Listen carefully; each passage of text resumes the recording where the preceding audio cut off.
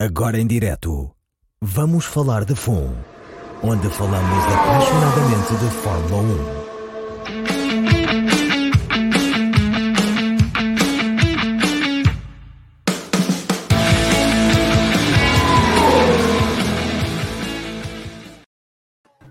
1. Olá, bem-vindas e bem-vindos a mais um Vamos Falar de FUN. Comigo hoje tenho o Vasco Pinheiro, o Pedro Dias e o Bruno Paiva. E se tudo for bem, ainda teremos mais um ou dois convidados que se juntarão à conversa. Queria começar hoje por agradecer aos nossos e às nossas patronas e patronos que apoiam o podcast e que são essenciais ao bom funcionamento e à manutenção de toda a infraestrutura por trás do programa. E também deixar aqui uma palavra de agradecimento a todas e todos aqueles que fazem download dos episódios e que nos ouvem ou veem pelo YouTube ou pelo Twitch, ou no Facebook, ou no Twitter, porque o episódio da semana passada foi o nosso melhor episódio até hoje. Batemos todos os recordes em todo o lado e, portanto, muito obrigado. Não sei qual é o vosso critério para passarem o vosso tempo livre, mas ainda bem que o passam connosco. E deste lado apreciamos muito todo esse apoio e contributo e a vossa participação, seja no chat, seja nas redes sociais, seja vindo aqui ao podcast. Hoje queria começar a conversa por um tema que eu acho que começa a ser incontornável, que tem a ver com a Aston Martin. A Aston Martin, nas últimas 2 semanas, desde o Grande Prémio de Monza, anunciou que a sua dupla de pilotos para 2022, portanto, Sebastian Vettel e Lance Stroll continuarão equipados de verde em 2022. Anunciou o lançamento da obra da sua nova fábrica, que vai ser... É a primeira fábrica desde a McLaren no início deste século a ser construída, porque já lá vão quase 20 anos, e que vai ser o novo padrão de modernidade das equipas de Fórmula 1 e que terá todos os apetrechos para que a Aston Martin possa ter sucesso no futuro. E ontem anunciou a contratação de Martin Whitmarsh para ser o CEO da parte do grupo da Aston Martin, que ficará responsável pela divisão desportiva, neste caso pela Fórmula 1. Uma contratação de peso, um homem que foi o braço direito de Ron Dennis durante muitos anos e que sucedeu a Ron Dennis como team manager na McLaren quando este se afastou da primeira vez. E que tem muita experiência e, para além disso, é uma pessoa muito querida no paddock, o que pode ser instrumental para a contratação de mais pessoas de relevo no mundo da Fórmula 1 para se juntarem a esta equipa da Aston Martin. E a conversa que queria ter aqui convosco é, já há muito tempo que nós não víamos uma equipa na Fórmula 1 a fazer este tipo de investimento e a ter esta capacidade e todos estes recursos disponíveis. Lawrence Stroll, quando comprou a Racing Point, a antiga Force India, na altura achávamos todos que era uma maneira de garantir um lugar para o filho na Fórmula 1, mas rapidamente se percebeu que havia aqui uma oportunidade de negócio única, de pegar numa equipa de meio da tabela que tinha muito bons profissionais e conseguia sempre resultados melhores que o esperado, e de catapultar essa equipa para se tornar numa equipa de ponta no campeonato de Fórmula 1. Vasco, começava por ti. Tens fé neste projeto da Aston Martin? Achas que isto tem mesmo pernas para andar e que a Aston poderá vir a ser uma das equipas que vão lutar por campeonatos? Ora, boa noite a todos em primeiro lugar. Eu acho que para se fazer uma equipa de Fórmula 1 de sucesso são precisas várias coisas. A primeira e sem a qual pouco ou nada se faz é dinheiro para investir. Para investir em tecnologia, para investir em infraestruturas e para investir em pessoas. A Aston Martin está nesse aspecto a cumprir todo o checkbox necessário para o fazer, porque está-se a preparar e de uma forma aparentemente parece-nos bem estruturada para ser um caso muito sério na Fórmula 1 num futuro mais ou menos próximo. As coisas na Fórmula 1 sabemos que nunca acontecem de uma maneira muito rápida. De alguma forma, ainda na altura, Racing Point tentou abreviar isso, apresentando aquele Mercedes cor-de-rosa, o que no ano passado deu muito bom resultado. Este ano não está a ser tão eficaz em termos de resultados, se bem que já tem alguns bons resultados, e parece que para o futuro está-se a preparar para não ter que fazer esse tipo de estratégias de copiar os carros dos outros e ter os seus próprios carros.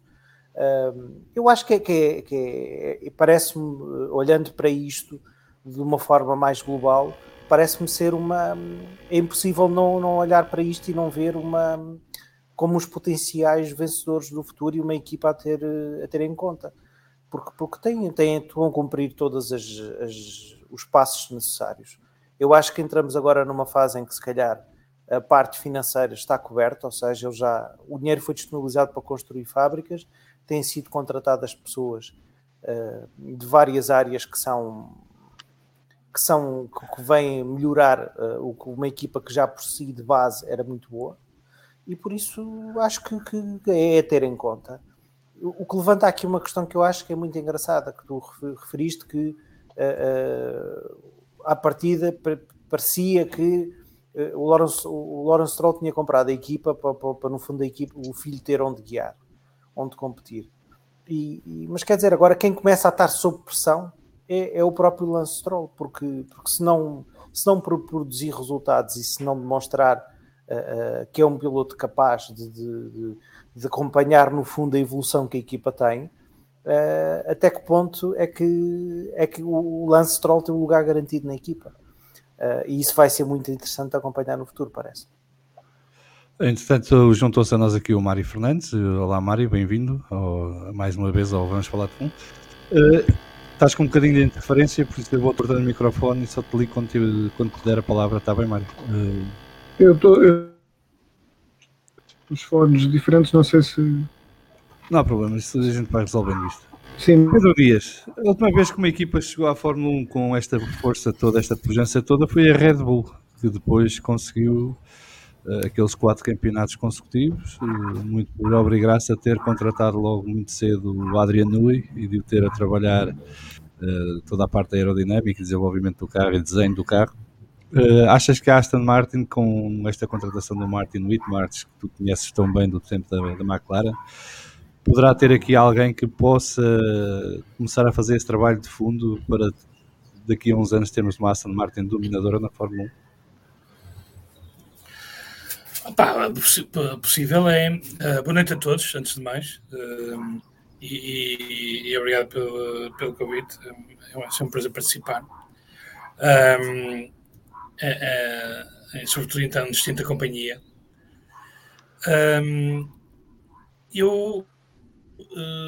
Deixa-me ver para onde começar. Vamos começar pelo Martin Whitmarsh, mas há mais aspectos. Eu pessoalmente sempre gostei da atitude do Martin Whitmarsh, mas na McLaren não deixou grandes recordações, ou seja, eu, se bem me lembro, ele não ganhou nenhum título na McLaren, e começou, se calhar nessa altura, o declínio da McLaren. Portanto, apesar de simpatizar com ele e sempre gostei da atitude que ele tinha, não apresentou resultados. Eu acho que ele ganhou em 2008. Ainda era o Ron Dennis. Ele pelo que me lembro, ele pegou na equipa quando saiu o Hamilton, portanto, em 2013, salvo erro. Foi só nessa altura? Mas continua. Sim, eu acho que ele em 2008 já estava no Eu tenho ideia que não era ele agora. Não, ele já estava na McLaren há muitos anos para trás. Ele foi team manager quando saiu o Ron Dennis a primeira vez, que foi ali por volta de 2012, 2013. Não é... Talvez. Ele apanhou aquele período conturbado da McLaren em que havia o conflito do Ron Dennis com os acionistas. E havia já muitos jogos muitas guerras de bastidores lá dentro. Portanto, é por aí, não quero ser injusto a atribuir-lhe as razões. Olha que eu acho que foi antes ainda, estamos a falar se calhar de... Mas pronto, tudo bem, não interessa exatamente, mas apanhou aquela altura mais conturbada e uma altura sem títulos da McLaren, e quando começou o tão propalado, é um ponto de interrogação sobre o que é que Foi em ele poderá 2009. representar. 2009, pois. Portanto, foi depois do título. E entretanto também teve na FOTA, portanto tem experiência também na parte das negociações e essas coisas todas que eu acho que é importante. Em relação ao ponto da Aston Martin, eu primeiro gosto de ver uma equipa com estes recursos e investir. É sempre bem-vindo, como tu dizes, desde a Red Bull não se via um investimento assim. Eu também achava que o Lawrence Stroll tinha comprado a equipa para o filho, mas se o fez, rapidamente encontrou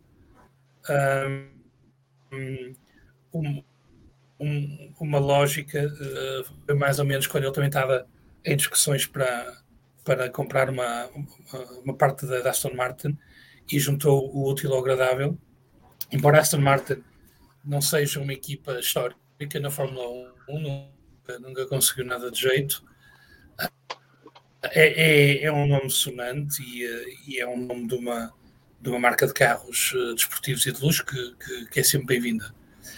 Mas, sobretudo, a equipa, e pensando na Force India, foi sempre uma equipa de apaixonados da Fórmula 1. Eram sempre um bocado os estarolas que faziam muito pouco dinheiro e com uma estabilidade enorme.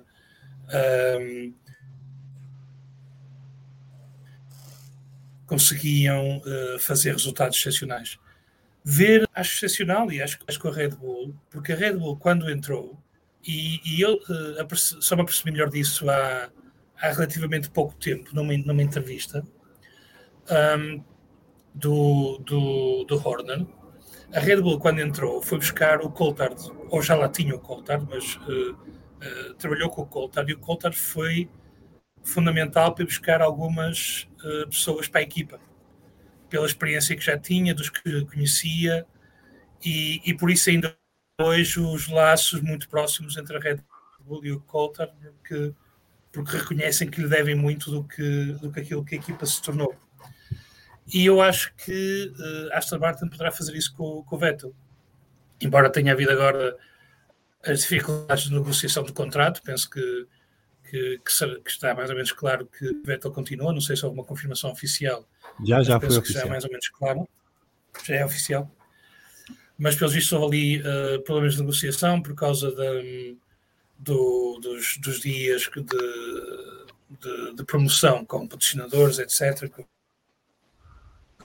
Não queria reduzir esse número. Mas o Vettel também traz essa experiência, o conhecimento no paddock e o carisma também para poder atrair valor, e de certeza que também ajuda a equipa a identificar áreas para melhorar a sua performance.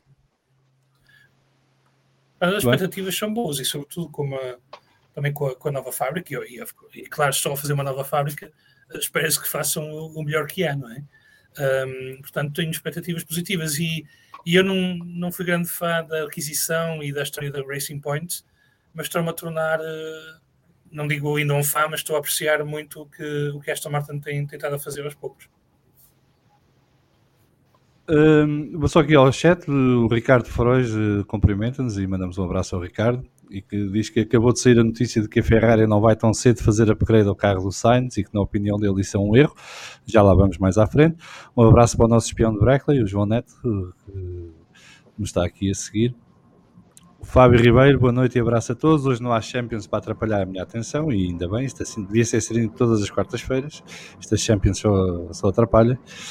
E aqui o Ricardo Freud traz outra questão, que é o Lawrence Stroll está a fazer o que queria fazer na Williams. Se a família não fosse tão conservadora, talvez fossem eles no ano passado a ter o Pink Mercedes. De facto, da altura ali o Lawrence Stroll tentou comprar a Williams e a coisa não avançou. E depois saltou para a Racing Point e agora estamos aqui a falar da Aston Martin. Uma das coisas que dizias, Pedro, e que é importantíssimo na Fórmula 1 e também aproveita porque ajuda para explicar um bocadinho porque é que é tão difícil para jovens pilotos entrar na Fórmula 1. Um dos aspectos é esse, é a experiência e a rede de contactos que os pilotos mais experientes já têm. Não é à toa que a Alpine preferiu olhar para um Fernando Alonso a promover um Guan Yu Zhou ou um Piastri ou um piloto jovem da sua cantera. Não é só porque o Alonso é o piloto que é e tem o historial que tem, mas também porque tem essa capacidade de atrair outro tipo de pessoas para a equipa quando a equipa quiser contratar nomes mais sonantes para os vários departamentos. Bruno, tu achas que Vettel vai ter um papel importantíssimo neste desenvolvimento da Aston Martin, ou achas que está ali a cumprir o papel de piloto estrela que uma equipa com a ambição que a Aston Martin está a projetar terá que ser necessariamente ter na sua equipa? Bem, boa noite a todos. Mais uma vez, obrigado ao Vamos Falar de F1 pelo convite. Eu pego nas tuas palavras um pouco por aí. Eu acho que a estratégia do Lawrence Stroll e da equipa foi mesmo trazer não só a experiência competitiva do Sebastian Vettel, né, campeão do mundo, isso não é qualquer coisa, mas também o facto de poder mais tarde, e eu acho que este plano, desde que se ligou à Aston Martin, é um plano sustentado. O Lawrence Stroll não é conhecido nos seus negócios por fazer negócios à maluca, como o VJ na Force India, por exemplo, que era algo muito estranho. Mas eu penso que o Lawrence Stroll é um homem de negócios, acima de tudo, que por acaso tem um filho que é um excelente piloto. Eu gosto do Lance Stroll, eu pessoalmente gosto do Lance Stroll, se bem que me tem estragado um bocadinho de vez em quando, mas gosto bastante dele. Eu acho que é um piloto com uma estrutura ainda melhor do que a Aston Martin tem este ano, que está, ao fim e ao cabo, está um pouco a começar a pegar na herança da Racing Point e a começar um pouco uma equipa de raiz, mas eu acho que o Lance Stroll pode ser também um piloto futuro na Aston Martin, com outro tipo de competitividade. O Vettel, eu confesso que no princípio da carreira dele não era grande admirador, porque andava ali um bocadinho a parar com a Ferrari e acabou por lá e parar com os estados, né? Mas eu com os anos aprendi a admirá-lo como piloto, e toda a experiência que ele tem, até no próprio desenvolvimento da fábrica, mais tarde, agora quando começar esta construção mais a sério, em tudo aquilo que a fábrica vai precisar, eu acho que vai ter um papel importantíssimo. Ele não vai ficar apenas só mais um ano. Eu penso que ele poderá ficar mais algum tempo e depois mais tarde até como consultor. Esta contratação, eu não me recordo bem do Michael, falha-me o nome, Whitmarsh. Do Martin Whitmarsh? Não me recordo muito bem do papel dele na McLaren, e se não me recordo bem foi porque, apesar de ele estar lá há muito tempo, não foi assim tão importante porque a McLaren não ganhou assim grande coisa. Estava aqui a ver o percurso da McLaren nesses anos, e bem, para a experiência, não é, de uma equipa com muita tradição, a Aston Martin, como o Pedro Dias disse muito bem, não é uma equipa com grande tradição na Fórmula 1 e não ganhou assim nada especial, mas é sem dúvida uma marca de peso, que evita um pouco aquelas marcas fabricadas, como era a Racing Point, ao fim e ao cabo, e traz o peso da história, e traz, acima de tudo, também muitos novos, volta a trazer outros que já deixaram de ver Fórmula 1 há muito tempo, e traz também novos clientes que vão ver também a Fórmula 1 de outra forma. Eu penso que vai ser muito positivo. Eu tenho muita esperança que a Aston Martin faça alguma competição, crie algum frisson entre esta batalha Mercedes-Red Bull que tem havido nestes últimos anos, e Ferrari também, há 10 anos. Eu gostava que houvesse uma quarta equipa, não a primeira equipa do meio do pelotão, mas uma quarta equipa do primeiro pelotão, porque é sempre bom para a Fórmula 1 ter várias equipas a lutar ali pelo campeonato, e é isso que eu espero. Tem duas, Martin. Sim, neste momento é duas. Eu espero que a Ferrari para o ano que vem volte novamente ao pódio a sério, e que venha, porque sou tifosi, não é? Como vocês sabem já, mas espero também que a Aston Martin é uma equipa que eu gosto muito da Aston Martin, para que saibam, é longe do meu carro de sonho, Isso é, para mim, quando entrou na Fórmula 1, agora pela mão do Lawrence Stroll, foi espetacular. Foi uma coisa que eu gostei muito. É o meu carro de sonho, um dia eu vou ter um, garantidamente. E, portanto, eu quero ver muito esta competição de 4 marcas, sinceramente, agora com os novos carros, com mais uma Smart Factory que eles vão trazer agora, a primeira, segundo eles dizem, se bem que eu acho que a McLaren é um pouco Smart Factory também, mas eu acho que vai ser esperamos que nestes próximos anos haja uma evolução maior, né, e haja uma luta a 4 em vez de haver uma luta a 2. Bem, Mário, para concluir este assunto da Aston Martin, eu acho que uma das grandes diferenças que há entre Lawrence Stroll e o Tony Fernandes, ou o Richard Branson, ou os últimos milionários que tentaram criar um projeto na Fórmula 1, é que o Stroll, para além de ser um fã de há muitos anos de Fórmula 1, percebeu como é que funcionava o mundo da Fórmula 1 antes de meter na aventura. Perdeu tempo nisso e andou no paddock por conta do filho lá estar, obviamente, e começou a perceber a dinâmica do paddock. Achas que isto é um sinal de que Lawrence Stroll veio para ficar? Ou achas que isto é um projeto em que ele vai montar uma equipa competitiva e depois vendê-la a quem lhe der mais? E tenho aqui ao Bruno, que é do João Neto, que é o que é uma Smart Factory, portanto Bruno começa a pensar. Mário. Antes de mais nada, boa tarde a todos e mais uma vez dizer que é um prazer estar aqui com o meu conhecimento que não se assemelha ao vosso, embora veja a Fórmula 1 há muitos anos. Em relação à pergunta que me fizestes, eu acho que ele vem para ficar e as decisões que ele tem tomado recentemente, eu acho que ele, não sei se foi ontem, preferiu uma frase interessante que do tipo constrói, investe, que virão ter contigo, e aquilo que ele está a fazer é isso mesmo. Ele está realmente a dotar a Aston Martin de uma estrutura, como ele diz, para ser campeão do mundo de Fórmula 1.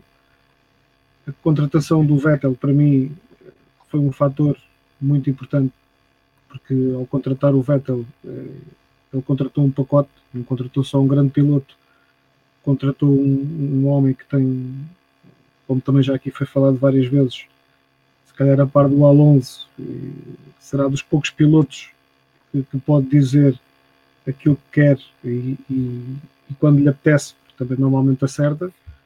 E o know-how do Vettel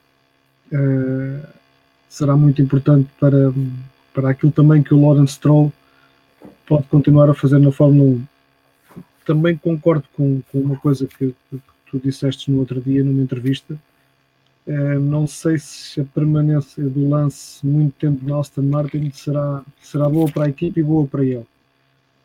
Vamos ver o que é que daqui para a frente os resultados que ele possa fazer ditarão, mas para o Lance piloto será se calhar melhor embarcar no outro projeto, até para demonstrar um bocadinho mais de valor. A Aston Martin está realmente num processo interessante de crescimento. Esta fábrica nova, essa tal Smart Factory, como já foi aqui falada, eles querem aumentar e muito o número de empregados. Eu li uns zunzuns, não sei se vocês também leram, da possibilidade do Adrian Newey também seguir o mesmo caminho do Martin Whitmarsh. Não sei se será só rumores. Passávamos a ter a pessoa mais bem paga no paddock deixava de ser um piloto. Pois, eu li qualquer coisa assim, não aprofundei muito a leitura, porque isto às vezes são rumores a mais e se perdermos tempo a lê-los todos, não fazemos mais nada. Mas voltando mais concretamente à tua pergunta, eu acho que ele veio para ficar. As declarações que ele faz, a ambição que ele tem, provavelmente também com a motivação extra de ter o filho, que para mim não falo no Lance como filho do Lawrence, mas no Lance de piloto, e dotar a equipa de tudo aquilo que puder e conseguir para permitir que a Aston Martin se intermeta rapidamente numa luta infelizmente nos últimos anos eu não considero luta, porque isto, tirando este ano, normalmente estamos a falar em campeonatos do One Man Show. Bem, Bruno, queres explicar então o que é uma Smart Factory, ou deixamos que o João te diga porque é que não é?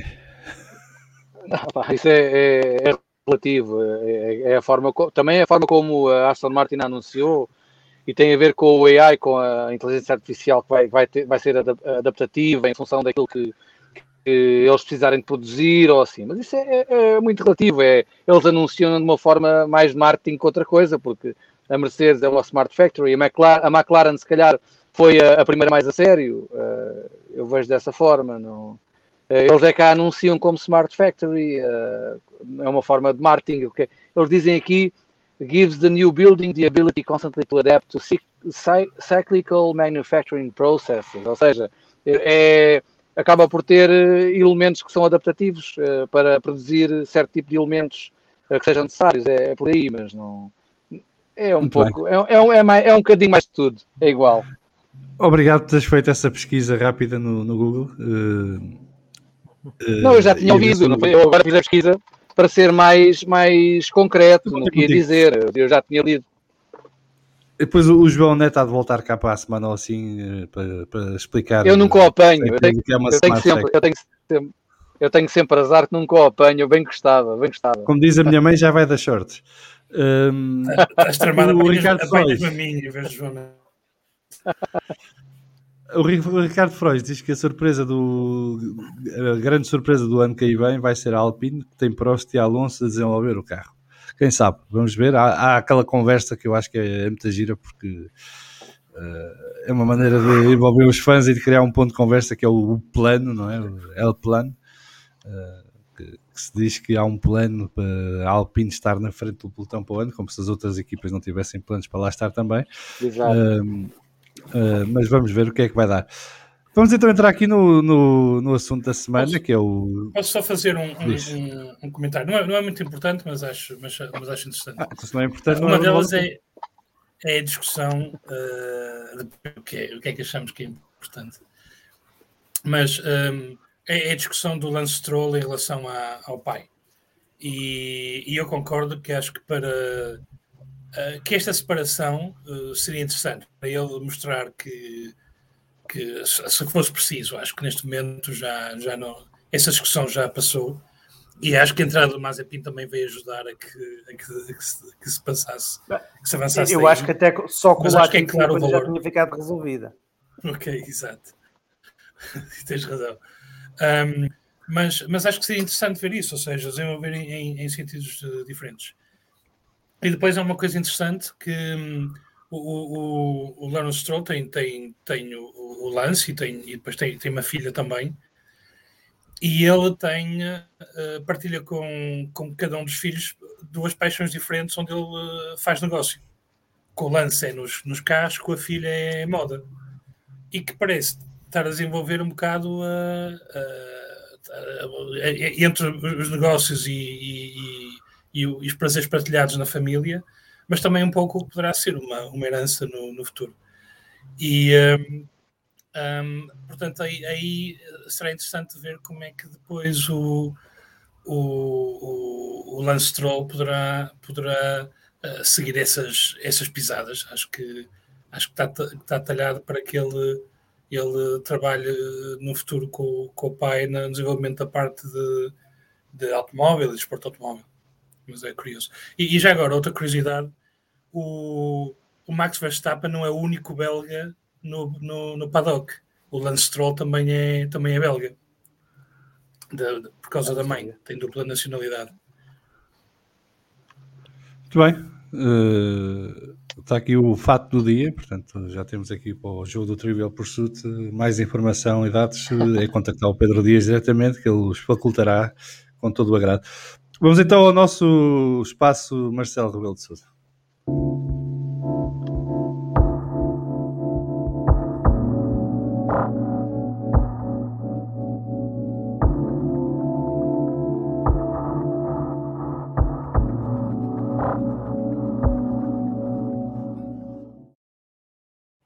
que o nosso espaço Marcelo Rebelo já estava afastado há um par de semanas por manifesta culpa minha, mas hoje decidi trazer-vos aqui uma sugestão. Jim Clark, The Best of the Best. Jim Clark foi piloto da Lotus nos anos míticos da Lotus, no início da equipa. Fez 73 grandes prémios, ganhou 2 campeonatos, 25 vitórias, 32 pódios, 33 pole positions e 28 voltas mais rápidas. Para muitos é o melhor piloto da história da Fórmula 1 e está seguramente no panteão dos deuses deste desporto. Fica a recomendação, quem quiser que o procure, está disponível na Amazon, um bocadinho para o caro, certamente haverá outros sítios onde o poderão encontrar. Continuamos então para o tema da semana, que é o Grande Prémio da Rússia. Tenho que vos confessar que é o Grande Prémio que menos interesse me desperta no campeonato. É o excitante Grande Prémio da Rússia. É o excitante Grande Prémio da Rússia. Epá, eu não sei porquê, mas e atenção que eu sou um tipo que acha piada ao Grande Prémio do Mónaco, portanto não devia ser esquisito, mas este Grande Prémio nunca puxou por mim. Não sou fã do traçado, não há uma curva que eu diga, epá, aquela curva é espetacular, devemos ver. Não há um ponto de ultrapassagem fantástico. O único que poderá ter algum interesse é aquela curva 3 em forma de meia-lua que dá para os carros irem lado a lado e conseguirem chegar ao ponto de travagem da curva 4 e ultrapassarem. Mas é um circuito que não é carne nem peixe, porque aquilo não é uma pista, nem é um circuito citadino. A única coisa que tem piada é ser na Rússia, porque acho que o João Neto está aqui a dizer que para quem gosta de drag racing que é impecável, seguida de desfile, diz ele. E o Ricardo Frois diz que a única coisa engraçada do Grande Prémio da Rússia são as russas que aparecem na emissão. É verdade, aqueles close-ups nas bancadas trazem alguma emoção ao Grande Prémio. Espero que seja para os dois lados, não seja só para o lado que gosta de mulheres. Não, até acho piada que seja na Rússia e acho piada que vá lá o Czar Putin com a malinha visitar o paddock uma vez ao ano e aquilo, fico sempre na expectativa que alguém lhe bata ao pé, mas aquilo é tudo beijamão depois no fim. Mas é um grande prémio que não me desperta grande interesse. Não me lembro assim de uma corrida que tenha sido excitante para mim. Foram sempre muito insonsas, na minha opinião, mas pronto, está no calendário e faz parte, e o calendário tem que ter pistas de todos os tipos, e é esse o desafio do campeonato em si, não é? Que os pilotos ao longo de 20 e tal provas com características diferentes consigam fazer o máximo de pontos possíveis em cada uma delas para poderem ser campeões do mundo. O Ricardo Frois diz que o Grande Prémio da Rússia é tipo bolonhesa com cogumelos, se me puserem em frente na mesa como, se tiver outras opções deixe estar. Pois aqui não há grande opção. É o último Grande Prémio em Sochi também, à partida, portanto para o ano já estaremos na tal pista de, acho que se chama Igora Park, não é? Em São Petersburgo, portanto também não, o traçado que eu vi não me motivou muito, mas pronto, pelo menos vai ser novidade para o ano. Mas é uma corrida que vai ser importantíssima para as contas do Campeonato do Mundo. O Max Verstappen já sabemos que vai ter 3 lugares de penalização devido ao incidente de Monza, e isso poderá ser determinante para a corrida. Ficámos a saber hoje que a Ferrari vai montar um motor novo, e quando eu digo novo, não é só novo, uma unidade motriz nova, mas é também uma unidade motriz com o novo update, e portanto já será mais perto daquele será um motor que vai ser congelado a partir do próximo ano e que poderá trazer ganhos significativos ao motor Ferrari e aproximá-lo do motor Mercedes e do motor Honda. Portanto é mais uma etapa de recuperação da Ferrari do seu motor, mas que significará que Charles Leclerc partirá do fim da grelha, enquanto que Carlos Sainz, pelos vistos, não terá a mesma unidade motriz tão cedo. Isto terá que, obviamente, que ver com a luta pelo campeonato para o terceiro lugar de construtores. Não quererem perder muitos pontos de uma só vez, mas na luta para o Campeonato do Mundo de Pilotos será aqui uma etapa muito interessante. É uma pista que Valtteri Bottas costuma sair-se bem, e portanto eu estou curioso para ver se vai haver ordens de equipa na Mercedes, se o Valtteri estiver em grande forma como esteve em Monza e conseguir fazer uma pole position e liderar a corrida. Mas pronto, vamos falar aqui um bocadinho sobre este Grande Prémio da Rússia, que ontem a pista estava completamente alagada, até dava para andar de barco em algumas partes, pelo que percebi. Há previsão de chuva para sábado e possibilidade de chuva para domingo. Para sábado começa a ficar preocupado se haverá qualificação no sábado, porque se chover como se diz que vai chover, a probabilidade daquilo alagar outra vez é grande. Mas pelos vistos para domingo a previsão é só 30% de possibilidade de chuva e portanto poderá haver grande prémio normalmente. Não estou à espera de uma reedição de Spa. Começar pelo Mário. Mário, quais são as suas expectativas para este Grande Prémio da Rússia? O que é que estás à espera de ver neste fim de semana? E o que é que tu achas que poderá sair por cima neste Grande Prémio? E liberdade de falar a todos os pilotos e equipas, não é preciso fingir ao Campeonato do Mundo de Construtores de Pilotos. Eu partilho da tua opinião em relação ao circuito. Também não é um circuito com o qual eu simpatizo. O fator chuva pode vir a animar aqui um bocado aquilo que vai ser o Grande Prémio. Não havendo chuva, eu acho que estamos naquela fase de que quem apostar em Hamilton ou em Verstappen tem 50% de hipótese de acertar no prognóstico. Eu acho que vai passar um bocadinho por aí. Também estou curioso para perceber o que é que o Bottas vai fazer daqui para a frente, não só agora na Rússia, mas que tipo de liberdade é que ele vai ter e o que é que ele vai aceitar. Embora eu acho que pelo perfil que ele tem, ele vai continuar a trabalhar para a equipe e para ajudar o Hamilton. Também há alguma expectativa para perceber se continua esta queda de rendimento do Pérez, que começa a ser preocupante para a equipa e também para a luta no Mundial de Pilotos, para ajudar o Max. Em relação às restantes, expectativa para ver o que é que este novo motor da Ferrari esta evolução pode trazer, embora eu nas previsões no inquérito que tu lançaste, eu aposto na McLaren como terceira equipe.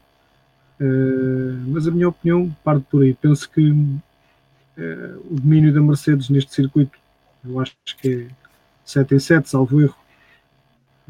Acho que eles ganharam sempre aqui e penso que a balança vai pender um bocadinho mais para aí, para a Mercedes e para o Hamilton.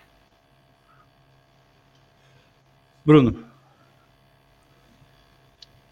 Epá, a pergunta é igual, é igual para todos. Fazemos aqui uma ronda primeiro das expectativas. É assim, é aquele circuito que é, como dizem os putos agora, não aquece nem arrefece. E eu pessoalmente não gosto muito deste circuito. Agora, em termos de expectativas com os pilotos, eu acho que é um pouco como o Mara diz. Para já vai depender muito se há chuva ou se não há. E a quantidade de chuva. Isso também é determinante se eles podem usar pneus intermédios ou pneus mesmo de chuva. Porque os pilotos, pelo que se viu nos últimos grandes prémios com chuva, reagem de forma diferente. E estes pneus intermédios da Pirelli não são grandes espingarda, a meu ver. Agora, eu acho que sem dúvida a Mercedes está neste grande prémio está em vantagem. Mas tenho grande curiosidade em ver a McLaren. A Ferrari eu acho que é sempre uma incógnita, uma nova unidade motriz é uma incógnita, não vou fazer previsões por aí, mas a McLaren estou curioso com este novo fogo do Ricciardo e com o que o Norris vai fazer neste grande prémio, se ele vai querer ser o número 1 da equipa, se o Ricciardo se vai haver disputa entre os dois. Por acaso estou um bocado curioso com o comportamento de ambos na pista. eu por acaso vi esta tarde, tive a curiosidade de ver as previsões, é como tu dizes, eu acho que sábado, sinceramente, duvido muito se aquilo se verificar, duvido muito que haja qualificação, que vai ser uma Ainda estamos na porcaria. quarta-feira e isto, previsões Pois, meteorológicas. sim, pode mudar, mas se verificar vai ser muito complicado haver qualificação, isso vai trazer outros problemas. O que eu acho pessoalmente é que tanto Mercedes como Red Bull estão um pouco na expectativa se vão mudar as unidades motrizes já em Sochi, se valerá a pena ou não, e estão um pouco na expectativa de uma e de outra se uma delas vai mudar ou não, e vão agir consoante isso, se tiverem tempo e se aperceberem que isso vai acontecer. Ambas vão mudar de unidade motriz para ter um novo full para os próximos grandes prémios. Parece-me que isso possa acontecer com a Red Bull principalmente, porque aquilo está muito cansado já. Não deveria estar, porque o motor do Max até é novo. Portanto, a questão é se vão precisar de um quarto motor e quando é que vão penalizar para o ter. Pedro Dias, expectativas? Vamos ver, acho que a questão da chuva vai mudar tudo. Acho que se houver chuva, poderemos ter uma corrida. Se não houver chuva, vamos ter uma coisa qualquer. Uma precisão. Possivelmente. Se bem que eu gosto da largada na Rússia. Gosto daquela reta Curvada. meio curva. Diz? Aquela reta curvada. Exato, aquela reta meio empenada, seguida da meia-lua, da gosto da largada. Portanto, chuva e bandeiras vermelhas ali são capazes de dar um espetáculo interessante. Acho que é interessante esta questão que estava agora a pôr de dava-se como adquirida, nomeadamente para a Red Bull, que aproveitariam esta oportunidade para sair de trás. Se chover, o que é que isso poderá significar? Ou seja, será que lhes afeta os planos, que alteram os planos e preferem sair de quarto, quinto, sexto e apostar numa recuperação e nas condições e o Max sendo bom à chuva para tentar ir chegar lá à frente. Acho que vai ser interessante ver como é que isso evolui. Outra questão interessante é, e eu acho que tu referiste isso também, João, é como é que vai ser na Mercedes. Portanto, sabendo que o Bottas costuma portar bem na Rússia, e como é que será numa situação de ordens de equipa para dar vantagem ao Lewis?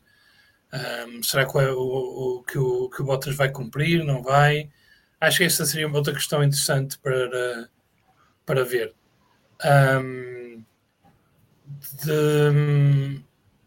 Outra questão é como é que o Daniel Ricciardo vai estar depois da vitória em Monza.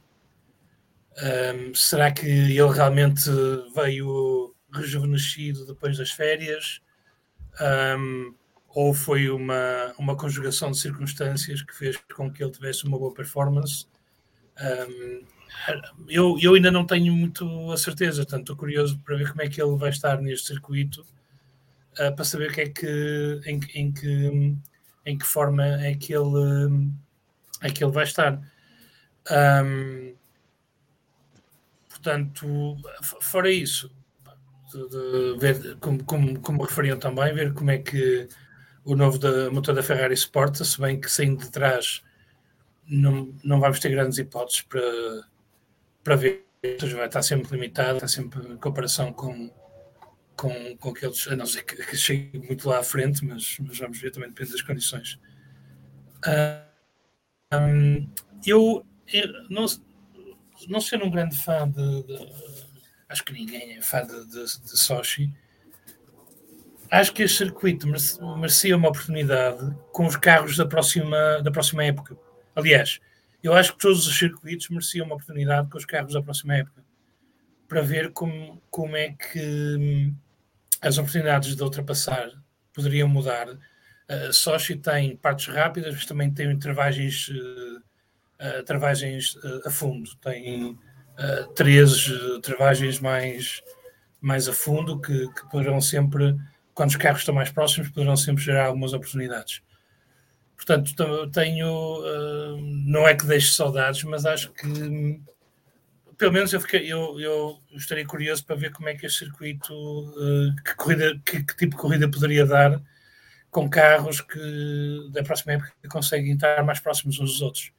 Mas acho que isso também diria em relação a qualquer circuito. Acho que mereciam todos uma nova oportunidade dentro das novas condições. Vamos ver. Uma corrida, é um fim de semana sem corrida, portanto é sempre bem-vindo, seja a Rússia ou não. Vasco, aqui o Ricardo Freud está a dizer: esqueçam lá as chuvas, já vieram dizer que há 20% de probabilidade antes da qualificação, vai ser seco, sequinho, ótimo para mais uma estalada de luva branca do Bottas à Mercedes. Achas que o Bottas vai dar aqui uma bufetada de luva branca na Mercedes e tentar levar a vitória para casa? Porque pode ser a última oportunidade dele também, não é? Porque depois na Alfa Romeo tão cedo não terá chance. Sim, não vai ser. Ou vai ser Boy Scout?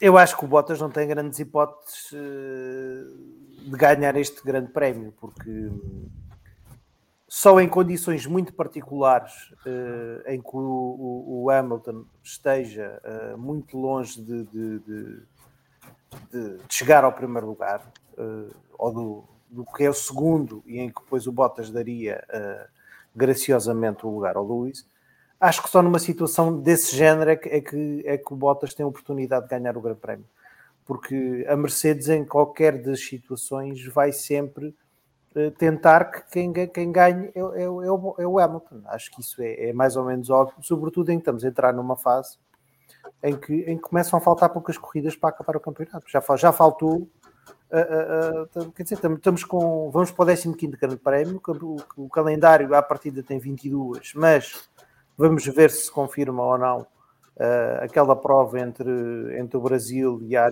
Arábia Saudita.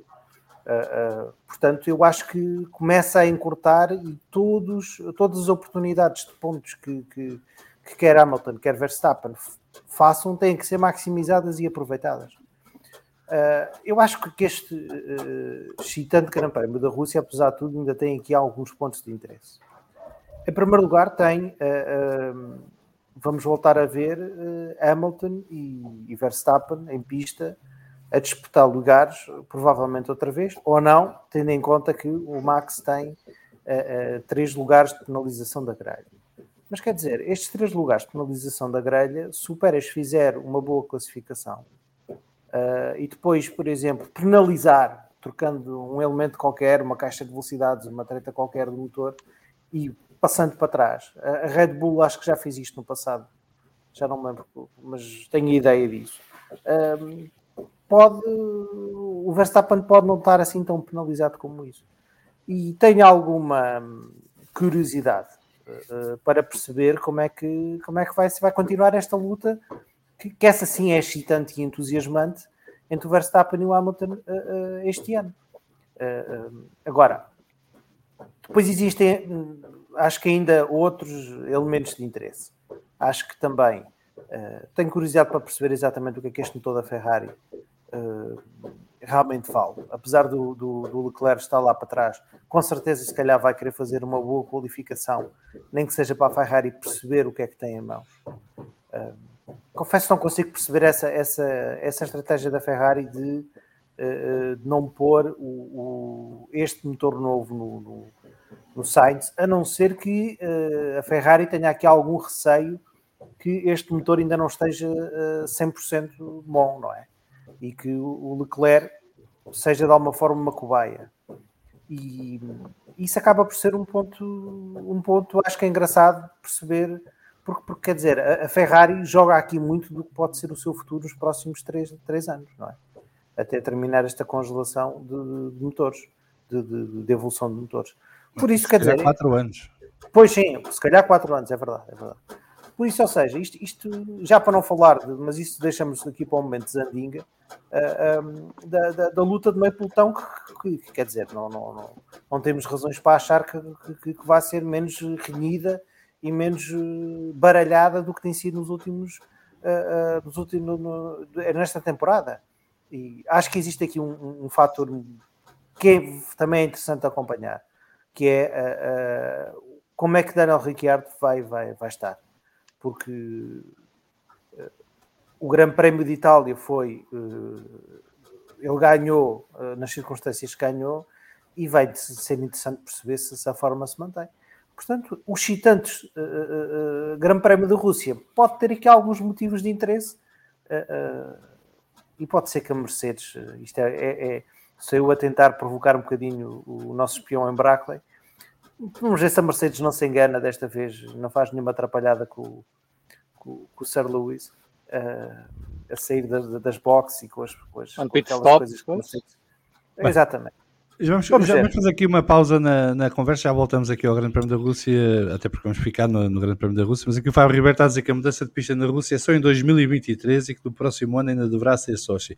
Eu estava com a impressão que era já para o ano que mudava, mas se for assim, Pedro Dias, vais ter a tua oportunidade de ver os novos carros em Sochi a não ultrapassar na mesma.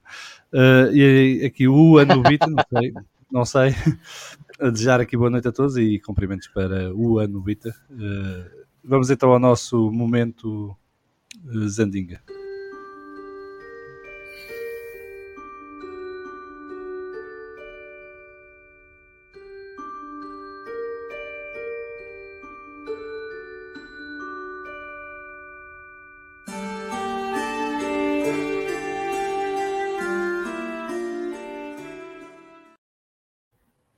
Bom, costumo perguntarmos então no Twitter quem eram os favoritos para o Grande Prémio da Rússia. Para a pole position, 38,1% dos votos foram para Lewis Hamilton, 34,5% dos votos para Valtteri Bottas, o Estradinha desta vez a ter muita companhia. O Verstappen recolhe 24,7% dos votos e a esperança no Sérgio Pérez é só de 2,6% dos votos. Mas acho que isto é um indicador claro que toda a gente espera que haja aqui um maior domínio da Mercedes sobre a Red Bull. Em relação à vitória no Grande Prémio da Rússia, 55% dos inquiridos entendem que vai ser Lewis Hamilton, já estou a contar aqui com as ordens de equipa também. 26,4% acredita que vai ser Valtteri Bottas o vencedor do Grande Prémio da Rússia, seguido de Max Verstappen com 15,5% e Sérgio Pérez a só recolher 3,1%. Em relação ao melhor do resto no Grande Prémio da Rússia, 73,3% acredito na McLaren, por ser tudo Marias vai com a outra, porque acham que a McLaren vai ganhar tudo de agora em diante e é tudo a apostar na McLaren. Ferrari 17,6%, Alpine 6,9% e AlphaTauri 2,3%, e ninguém sugeriu Aston Martin ou outra equipa para entrar nesta luta do meio do pelotão. Eu tenho algumas dúvidas nos resultados dessa sondagem. Eu também, por norma, costumo discordar da maior parte das vezes. Não tenho muitas dúvidas de que a Mercedes terá aqui vantagem à partida, mas isto acho que vamos ter que ficar à espera para ver o que é que vai dar a qualificação, porque a qualificação é que vai ditar se a Red Bull troca ou não o motor do Max Verstappen, não é? Porque se o Max tem uma má qualificação e cair para o 9º, 10º lugar, se calhar a Red Bull diz, mais vale mudar já aqui o motor e despachar isto do que penalizar noutra altura. Mas se o Max faz uma boa qualificação e fica ali no top 3 na qualificação, provavelmente já não mudará o motor aqui em Sochi, porque a pista não é exatamente fácil para ultrapassar e assim minimiza o prejuízo para os Mercedes.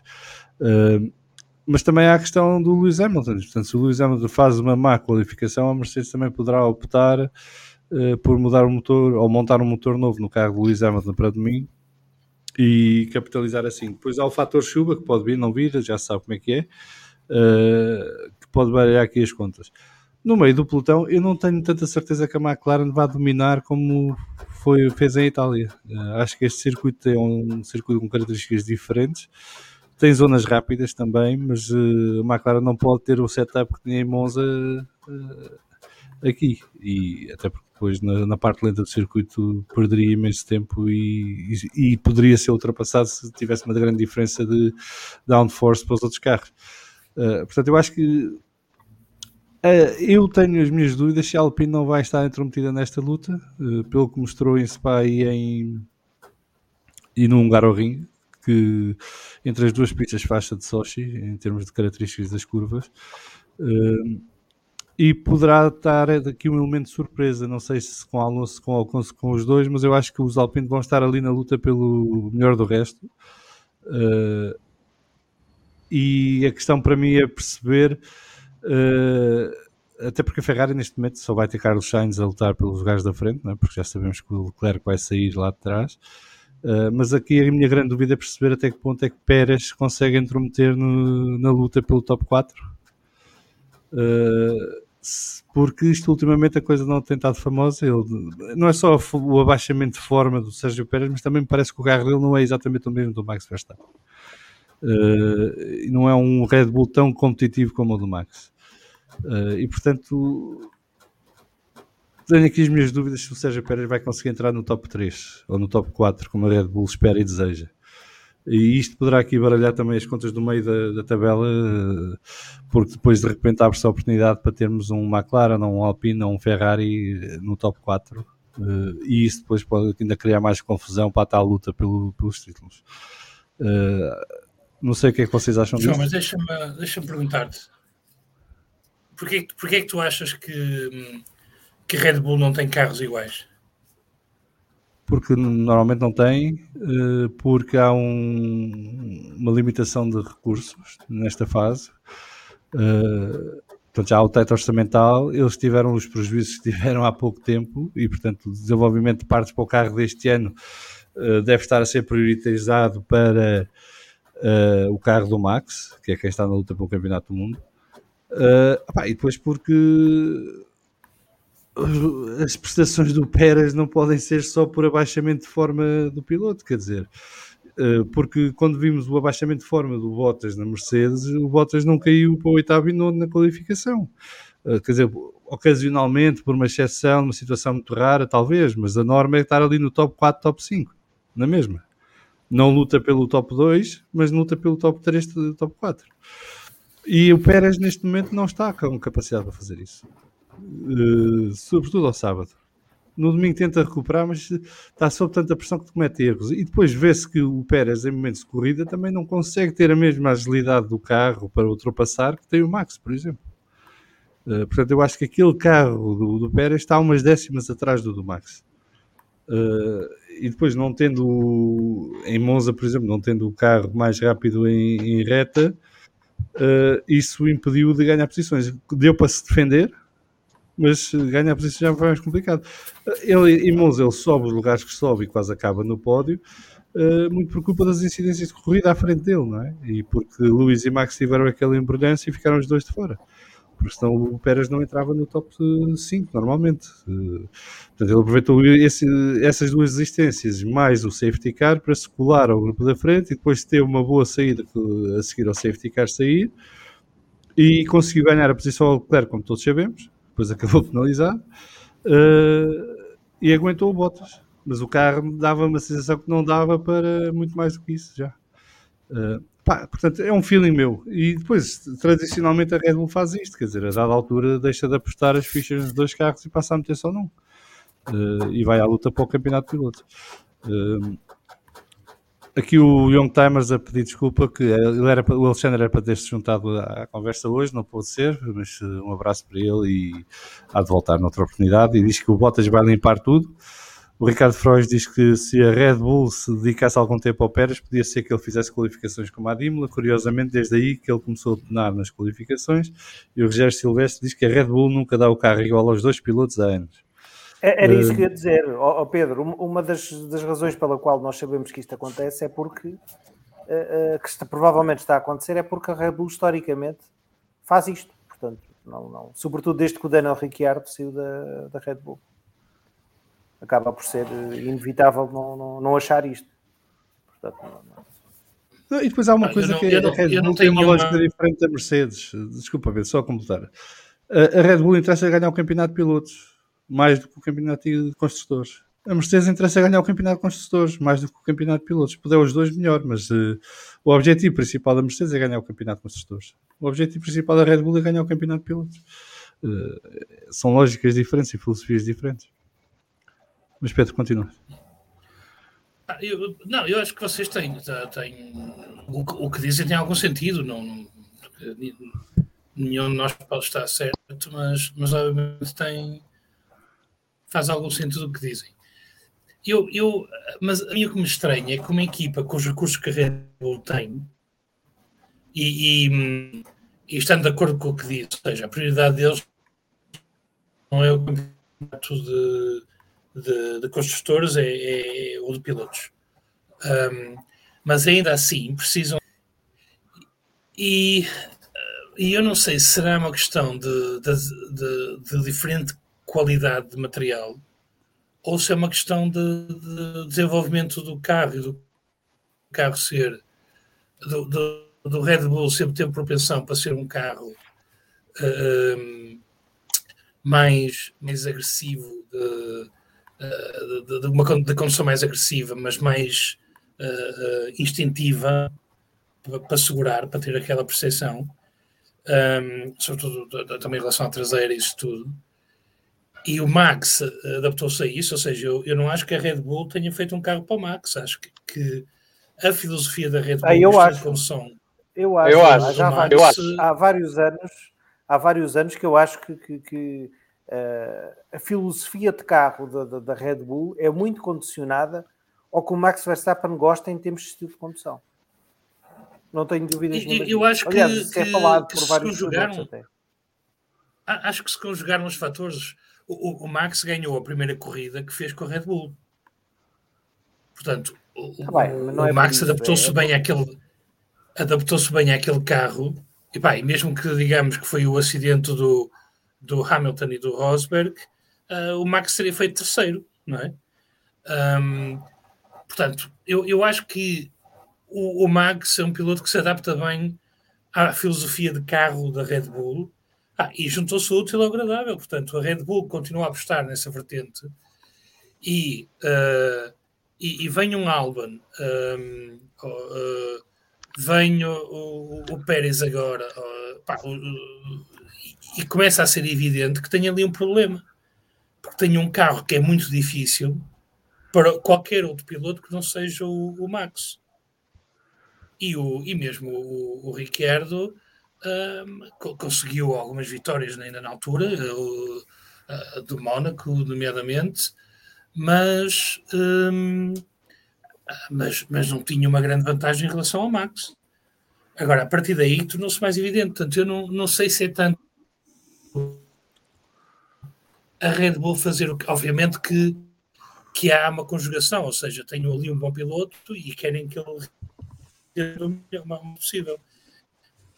Mas acho que já vinha de trás. Acho que se potenciou esta questão entre a filosofia de carro da Red Bull e a estilização do Max, e as duas coisas tornaram-se um círculo vicioso. Precisa de dois carros, de dois pilotos, e de dois pilotos competitivos. E ao terceiro piloto que não rende, acho que começa a ser evidente quando tem um Gasly volta para... Estás aos cortes, estás com muitos cortes, a gente só está aos cortes. Ok. Não sei, mas parece ser da rede ou de outra coisa qualquer? Da rede. Era a rede, parece. Mas continua, só para que saibas. Ok, está bem. E, portanto, se não acharem que eu estou a dizer uma coisa genial, é porque nas partes essenciais ficou cortado.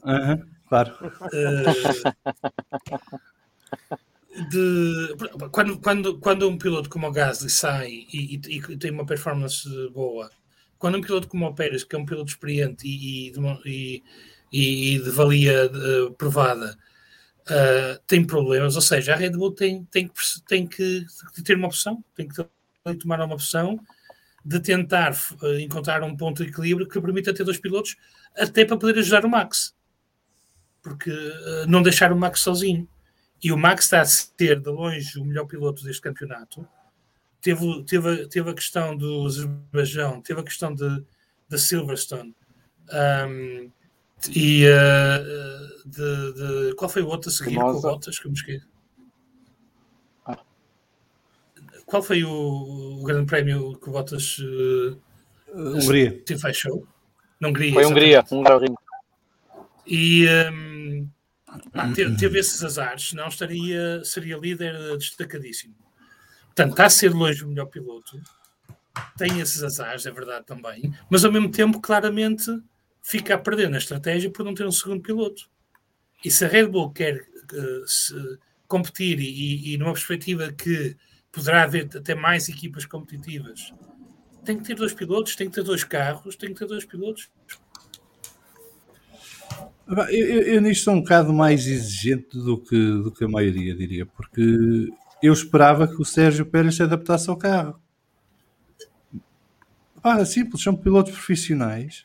Eu no Gasly, no Albon, percebi porque eram menos experientes e sobretudo o Albon, não é? Que pegou no carro ao fim do meio ano, e que precisassem de mais tempo a lá chegar. Mas o Sérgio Pérez, que anda há 10 anos na Fórmula 1, já devia estar mais do que por cima do carro e controlar o carro e saber tirar o máximo partido do carro. E ele não está a fazer má temporada.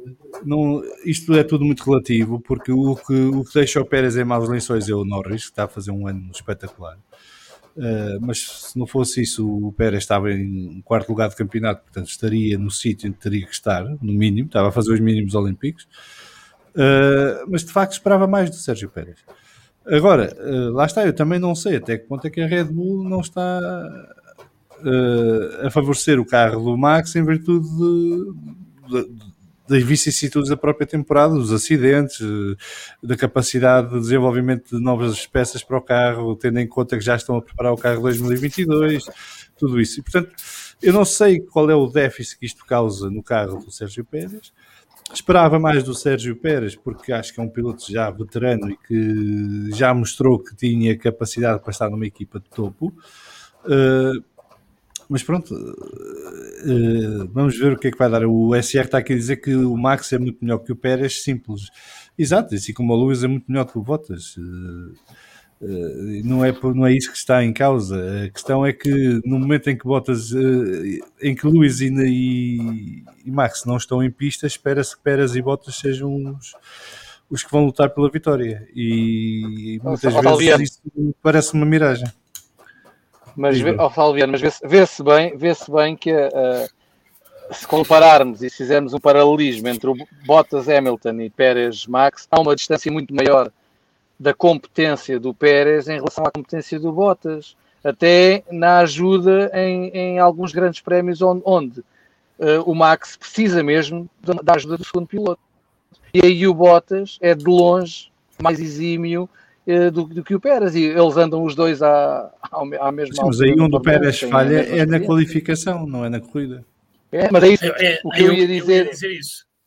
Eu ia dizer isso. Pedro, deixas-me só dizer isto, só porque eu vou ter mesmo que me ir embora e tenho isto na cabeça para vos dizer. Okay. É que o Pérez tem um grande problema que aqui em Sochi se vai ver, é que ele dá-se pessimamente nas qualificações em circuitos citadinos, gosta muito de espetar o carro em circuitos citadinos, e aqui eu estava a ver aqui as curvas, inclusive tens aqui uma curva 16, 17 e 18 em ângulos péssimos, onde o Pérez historicamente gosta de se espetar em curvas assim, e eu tenho a certeza que se houver um bocadinho de chuva na qualificação, então isso vai acontecer e vai ser péssimo para o Max se eles não trocarem de motor, e se o Max ficar em 4º lugar, em 5º lugar na qualificação, não vai ter ninguém para ajudar, garantidamente. Vai ser péssimo. E o Pérez, o Bottas nisso é muito melhor do que o Pérez, a meu ver.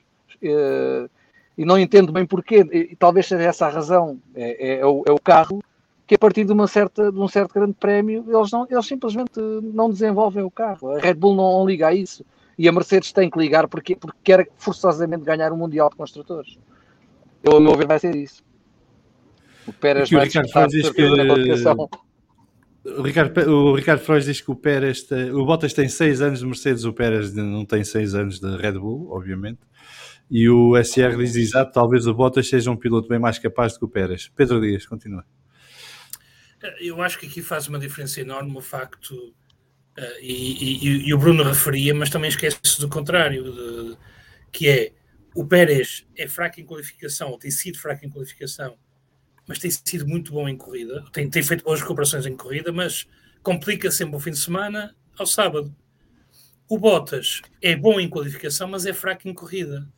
Mas começando a corrida lá à frente, consegue melhores resultados. Acho que é essa a diferença. Eu acho que o Pérez em corrida é bastante melhor que o Bottas. Não tenho dúvidas disso. Bastante. Mário, é melhor que o Bottas. E vamos ter também um fator muito importante, que é o fator pressão. É que o Bottas neste momento não tem, acho que não vai sentir nenhum tipo de pressão, vai tentar brilhar, como é óbvio, mas também, se as coisas não lhe correrem bem, não vai ser por aí. Enquanto o Pérez vai estar muito pressionado para conseguir ajudar o Max, e eu não pactuo tanto da opinião que ele está a fazer uma boa temporada. Eu sinceramente esperava mais, não só em qualificação, como também em corrida, ainda na última corrida. Eu acho que foi na última, que ele logo nas primeiras voltas deu cabo dos pneus no fundo do pelotão. Portanto, e acho que o facto de ele estar numa má fase, foi em Zandvoort, mas o facto de ele estar numa má fase e a pressão a que ele está sujeito para prestar uma ajuda maior ao Max, não sei se as coisas vão correr bem neste fim de semana. Bem, um abraço para vocês todos, vou ter que vos deixar. Um abraço. Um abraço. Obrigado por teres vindo. Até à próxima. Um abraço. Tchau. Este tema do Pérez e do Bottas é algo que nós já temos vindo aqui a falar há algum tempo, e eu acho que neste momento a grande diferença acaba por ser na ausência de pressão que o Bottas tem, e de alguma forma, não sei se isso é assim tão... Mas será a ausência de pressão ou é a experiência que o Bottas tem de andar nestas leads, enquanto o Pérez está a ter esta experiência pela primeira vez? É que o Pérez também não tem pressão, já lhe renovaram o contrato para o próximo ano. Quer dizer... Sim, é verdade, mas aliás, nós até trocámos umas mensagens sobre isso. Vamos ver quanto tempo é que demora até o Pérez começar a ser posto em causa. Sim, o Marco trata do assunto no instante. Está bem, mas o que eu estou a dizer é, se o Pérez tem uma segunda parte de temporada terrível, vamos ver até que determinado ponto isso não coloca aqui alguma coisa em causa, não é? Agora, eu também não sei se o Bottas fez o resultado que fez em Monza, em grande medida, eu acho, porque tinha um motor novo e um motor que se calhar estava em melhor forma que os outros. Sinceramente, acho que não é agora de repente o Valtteri Bottas porque vai sair da Mercedes é assim tão bom. Acho que o Bottas continua a ser o Bottas, que é um piloto, um segundo piloto bastante consistente, bastante rápido, e concordo contigo aí numa coisa, que é claramente tem mais experiência que o Pérez nestas andanças das equipas de topo, porque o Pérez já deu aqui e ali indicações do bom piloto que é, mas a diferença entre estar na Racing Point e fazer meia dúzia de corridas extraordinárias por ano não pode ser comparado ao facto de estar na Red Bull, que tem que fazer 22 ou 23 corridas extraordinárias por ano. E é isso que o Sérgio Pérez este ano ainda não fez. E continua a fazer muitos erros na qualificação, como já se percebeu. O Pérez também nunca foi um extraordinário piloto em qualificação. Já estragou 2 ou 3 vezes corridas por maus inícios de corrida. Também já teve aqui um ou outro azar. Portanto, eu acho que o Sérgio Pérez continua a ser um piloto extremamente preparado para ser o segundo piloto da Red Bull. Não tenho dúvidas disso. Agora, tem que demonstrar um bocadinho mais e tem que, se calhar, não ter tanto azar. Isso acaba por ser também importante nestas coisas. Agora, eu não sei, vocês diziam que, se calhar, esta pista não é boa para o Pérez. Não sei. Eu acho que um piloto que está na Red Bull não pode ter pistas más. Tem que ser todas boas. Portanto, de lá por onde der, ele vai ter que dar corda aos sapatos e fazer resultados. Mas só para acrescentar, eu acho que em relação voltando à pressão, eu acho que até a própria expressão facial do Bottas no último fim de semana em Monza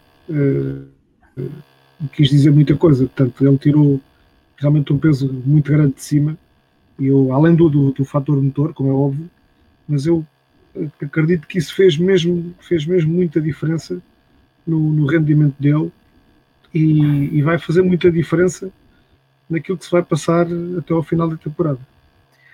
Mário, eu aí eu vou-te dar outra razão pela qual acho que eu, se fosse o Bottas, por muito que estivesse contente por ter um contrato de mais de um ano numa outra equipa de Fórmula 1, por muito que estivesse contente por continuar na Fórmula 1, porque é bom estar na Fórmula 1, agora, ele vai para a Alfa Romeo, portanto também não é assim uma alternativa tão excitante, voltando ao termo. É claro que no último fim de semana aconteceram algumas coisas que de alguma forma devem ter dado um gozo do caraças ao Bottas, não é? Fez a pole position, ganhou a cena sprint, e depois o Hamilton e o Verstappen enfaixaram-se daquela forma. Portanto, como é óbvio, isto tem um certo... dá vontade de dizer que é pronto, karma is a bitch, pronto.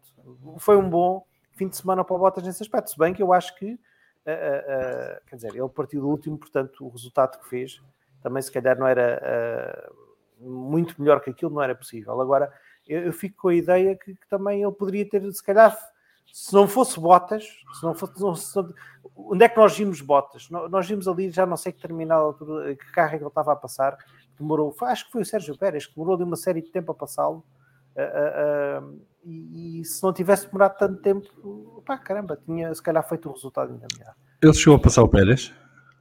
Pá, já não me lembro, eu lembro-me que passou, a determinada altura recuperou imediatamente. Pois, ele a determinada altura já não sei se foi ultrapassar o Pérez, porque houve ali um piloto que ele demorou imenso tempo a ultrapassá-lo, e aquilo, pronto. Mas ele, a partir de uma determinada altura, até desistiu dessa luta, porque ele sabia ele ficou muito tempo a penalização. Diz, Pedro. O que ele explicou é que não ia ter pneus, já não tinha pneus para ir atrás dos McLaren. Portanto, e de qualquer forma ia ganhar ao Pérez por causa da penalização. Agora, eu acho que ele recuperou muito bem. Lá está. Mais uma vez voltamos à história do Bottas em corrida. O Bottas estava extremamente rápido. Estava com os pneus novos e conseguiu recuperar bem. E depois também estava com os pneus, tinha os médios, se não me engano, que também aqueceram mais rápido. Estava com os duros que demoraram mais tempo a aquecer quando reiniciou. E é aí que o Bottas rápido. Mas voltámos ao problema de ser um piloto muito rápido, mas não ser um bom piloto de corrida. Ele chega ao Pérez, ele tem que ter a garra de fazer aquela ultrapassagem. Ele demorou muito tempo a fazer a ultrapassagem. Pelos vistos depois, o Pérez consegue recuperar porque o Bottas já não tinha bateria, portanto, e o Pérez usa a bateria dele para ganhar velocidade na reta e recupera a posição. Mas falta-lhe aquela garra, aquele tempo que ele teve atrás do Pérez mostra uma das limitações que ele tem. Mas aqui não era exatamente fácil ultrapassar carros que têm mais ou menos a mesma velocidade de ponta, quer dizer, não, mesmo com o DRS, houve muitos carros que mesmo com o DRS não conseguiam passar carros mais lentos. Apesar de dar, não é, em Monza, não era assim linear, não era automático. Depois o Pérez foi inteligente da maneira como se defende também, não é? A poupar a bateria durante a volta para a ter na reta para se defender dos ataques do Bottas. Acho que isso faz parte, e isso viu-se com outras lutas também, não foi só entre Bottas e Pérez. Agora, eu acho que o Bottas em Monza, se tem partido da frente, sem ter tido aquela penalização, se calhar tinha ganho a corrida com aquele acidente. Sim, não é? Sem dúvida. E o Pérez nunca se viu isso. Nunca se pressentiu sequer que isso fosse uma possibilidade para ele ganhar aquele grande prémio. E eu dessa corrida, e mudando, quer dizer, relacionado, mas um bocado diferente, o Bottas merecia ter ganho por tudo o que fez o fim de semana. Portanto, foi claramente o piloto mais rápido, mas de certa forma a vitória do Ricciardo fica marcada pelo acidente, e é pena porque ele ia à frente e eu acho que ele tinha condições para ganhar mesmo que o Lewis e o Max continuassem. Ali a dúvida era a história das dificuldades estratégias alternativas. de pneus, exato. Mas aí mostraram que conseguiram gerir bem os pneus e aumentar o ritmo e conseguir ter pneus até ao fim, portanto, e foi até aquele detalhe dele de fazer a melhor volta na última volta, acho que foi indicativo, acho que foi uma mensagem para o Lando Norris também, a dizer eu tinha mais velocidade, aqui um bocado que o Alonso tinha feito também Sim, o Alonso está a criar tendências na Fórmula 1. Foi a bola de cristal. Sim, mas foi a última. Foi a ir à última volta e dizer eu podia ter feito mais, estava a gerir a minha corrida. Mas pronto, é um à parte nesta discussão. Vamos ver. Bem, ora, vamos ver em relação à Rússia, só sei que nada sei. Pronto. Vamos ver em Sochi o que é que vai dar esta luta entre Mercedes e Red Bull, e vamos ver qual vai ser o contributo de tanto de Valtteri Bottas como de Sérgio Pérez, sobretudo no caso de Pérez, se Max Verstappen decidirem mudar o motor para o piloto neerlandês, como agora se diz. Vamos ao momento Flamingo, portanto o momento pato bravo do dia.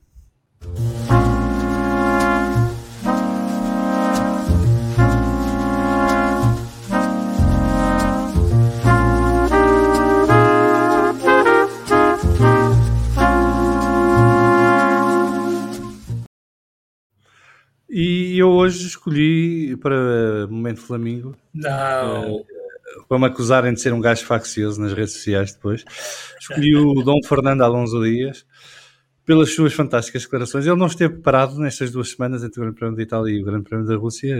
Na primeira semana foi fazer um campo de treinos no meio do deserto, preparação para o Dakar, com como é que ele se chama lá, o piloto saudita, agora estão a faltar o nome, não interessa agora, quem quiser que procure na net encontra facilmente. E esta semana... Diz? Nasser Al-Attiyah. Exatamente, obrigado, Pani. Yes. E esta semana entreteve-se a mandar bocas em todas as direções, e uma das que disse e que me fez escolher o Alonso para o momento Flamingo foi sair-se com claramente somos a melhor equipa do meio da tabela. Podemos não ter o melhor carro, mas enquanto equipa somos os melhores, e isso mostra que por todas as corridas conseguimos maximizar o número de pontos que trazemos.